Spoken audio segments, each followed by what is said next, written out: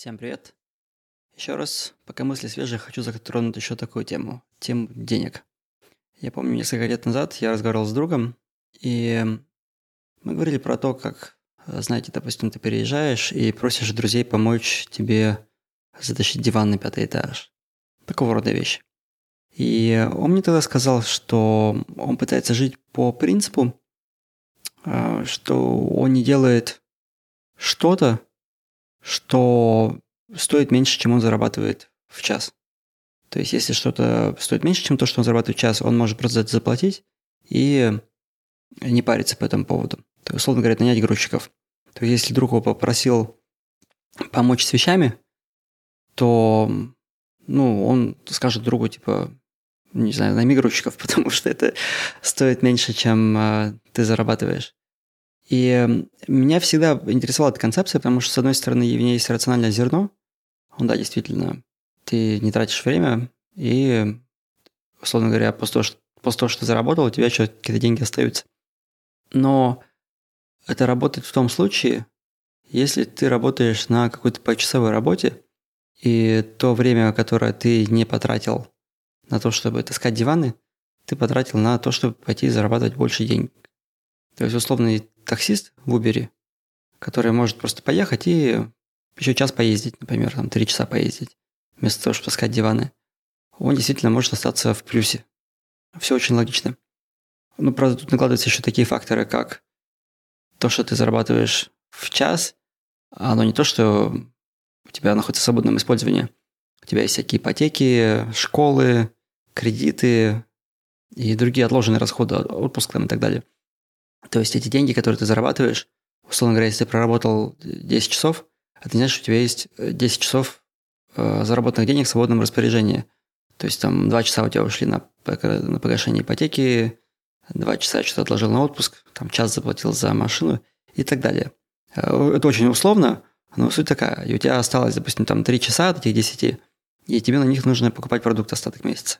И если, допустим, таскать диваны стоит дешевле, чем то, что зарабатываешь в час, то есть нужно на самом деле смотреть не... То есть если быть прямо таким апологетом этой теории, то есть нужно смотреть, наверное, не на то, сколько ты заработал, а на то, сколько у тебя осталось. То есть свободных денег. То есть какой у тебя заработок, условно говоря, в час свободных денег. И их уже разделить на вот эти 40 часов в неделю, которые ты работаешь. И исходя из этого, может быть, принимать это решение. Но суть вообще не в этом. Это такое немножко отклонение. Недавно я разговаривал с чуваком, и он мне рассказал про теорию, которую я не проверял, не теорию, точнее, исследование. Я не проверял, скажем, поверю на слово, потому что она очень тоже логично объясняет то, почему бедные люди находятся в бедности и не могут из нее выбраться. Потому что они зарабатывают так мало, что они не могут ничего отдать на аутсорс, и им все приходится делать самим. То есть они много очень работают, им нужно самим отнести белье в прачечную. У меня жена просто недавно ехала в такси в Uber, и там чувак разговаривал с женой про то, что там что-то ребенок заболел, они теперь не могут отнести вещи в прачечную, ему теперь нужно уйти с работы, чтобы эти вещи отвезти. В общем, такая вот всякая тема, да, то есть то, что они не могут, допустим, позволить себе жилье, где есть собственная стиральная машина, и у них день просто занят всякой такой херней, когда они просто развозят белье по прачечным, условно. То есть взять тоже диван, да, и то есть им придется этот диван не то, что самим тащить на 5-й этаж, им придется им еще свой ввести самостоятельно из магазина. Из-за того, что они постоянно заняты вот такой, скажем, работой, низкоуровневой работой для того, чтобы просто существовать. То есть это помимо работы, да, это просто, чтобы поддерживать свою жизнь. У них нету свободных, так скажем, циклов мозговых, такой brain cycles, да, если правильно сказать по-английски. У них все время мозг занят тем, что нужно то сделать, там сэкономить, здесь купон, там белье в прачечную отвезти, здесь диван поднести и так далее. И из-за этого у них нету вот этого ресурса для того, чтобы делать что-то другое, может быть, чтобы пойти получить какое-то образование или как-то улучшиться на работе, начать зарабатывать больше и из этой гонки вырваться. То есть они, получается, как белка в колесе, постоянно там бегают и никак из нее вырваться не могут. И поэтому, на самом деле, те из нас, кто, скажем, средний класс, да, можно так сказать, кто зарабатывает достаточно для того, чтобы какие-то вещи отдать на аутсорс. То есть у нас намного больше возможностей для того, чтобы развиваться и идти дальше, потому что у нас свободны вот эти вот циклы. И это меня ведет к следующему пункту. Я недавно познакомился с человеком, который очень обеспеченный, и мы с ним много очень разговаривали в последнее время. У меня недавно была такая ситуация, мне нужно было отвезти машину в сервисный центр, чтобы мне поменяли масло. Я туда приехал, отдал машину, там еще была небольшая проблема с тормозами. Точнее, казалось, что была проблема с тормозами, они решили продиагностировать. В общем, мне пришлось оставить машину целый день. Я ехал до сервисного центра полчаса, там мне дали арендованную машину временную, я на ней приехал обратно домой еще полчаса, потом я занимался своими делами целый день, а потом мне нужно было поехать обратно в сервисный центр, еще полчаса, забрать машину, еще сколько там, не знаю, минут 20 на оформление всех документов, и потом еще обратно полчаса. То есть я потерял минимум, наверное, 2,5 часа своего времени просто на то, чтобы отвезти машину, поменять масло. И мой товарищ мне сказал, типа, нафига ты тратишь свое время на такую фигню? Возьми себе контракт, при котором к тебе просто домой приедут, дадут тебе машину, заберут твою машину, и потом привезут тебе твою машину обратно, заберут временную. Вот. Он живет в Швейцарии, у них там такое есть, я не знаю, есть ли такое здесь у нас, нужно посмотреть на самом деле. То есть я не знаю, у BMW есть такой контракт или нет, такие услуги. Но в этом есть рациональное зерно. То есть человек не хочет не просто тратить свое время, дело не только во времени, а дело еще вот в этих циклах, которые ты расходуешь, когда тебе нужно вот сесть в машину, поехать, там, да, все это сделать.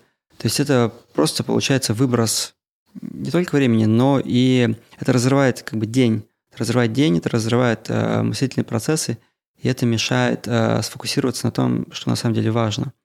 Приведу еще такой пример. Мы недавно были в Колорадо, катались на лыжах, и там мне нужно было распечатать бумажку, сертификат для жены на Новый год, там открытку, которую я сам нарисовал. И я пошел в UPS Store, где можно это распечатать. Распечатка стоит, по-моему, 30 центов или что-то типа того. И я говорю, давайте я вам по e-mail отправлю. Они говорят, мы по e-mail сейчас больше не принимаем. Можете заплатить $3 и воспользоваться нашим компьютером для того, чтобы с телефона там все это скачать.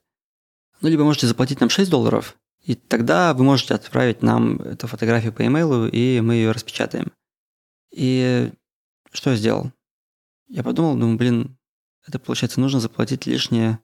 Это сколько получается? Во сколько раз больше нужно заплатить, если это $6 30 центов? То есть в 20 раз больше нужно заплатить за то, чтобы распечатать без каких-либо усилий. Я подумал, я не хочу вообще тратить свое время, тратить свою энергию на то, чтобы заходить в компьютер, подключать свой телефон, там, заходить в Gmail, логиниться, скачивать. Вот это все мне вообще не нужно. И я просто говорю, окей, я вам заплачу эти $6 30 центов плюс налоги. Просто распечатайте мне, я не хочу вообще этим заниматься. И, собственно, так мы и сделали. То есть за то, чтобы распечатать бумажку одну, я заплатил $6. Вот это мелочь, но это тот пример, когда я помню, что я осознанно принял это решение, что я не хочу тратить свой ресурс на то, чтобы заниматься всякой фигней. Несмотря на то, что это ощущается какое-то несправедливое говно в плане сервиса. Но тем не менее. Да, и даже говорить им что-то про то, что, типа, ребята вообще охерели, да, вот там $6 брать за то, чтобы распечатать бумажку. То есть тоже это как бы не стоит моих циклов, да, мозговых, умственных, а тратить на это вообще свою какую-то энергию и свое время. И это, наверное, то, что я стараюсь делать больше и больше в своей жизни, по крайней мере, это там, где я могу себе это позволить на настоящий момент. И это освобождает мне пространство для того, чтобы заниматься более важными какими-то вещами. И это касается, на самом деле, не только денег, это касается и, допустим, вот этот подкаст, который я сейчас делаю, я обрабатываю аудио сам.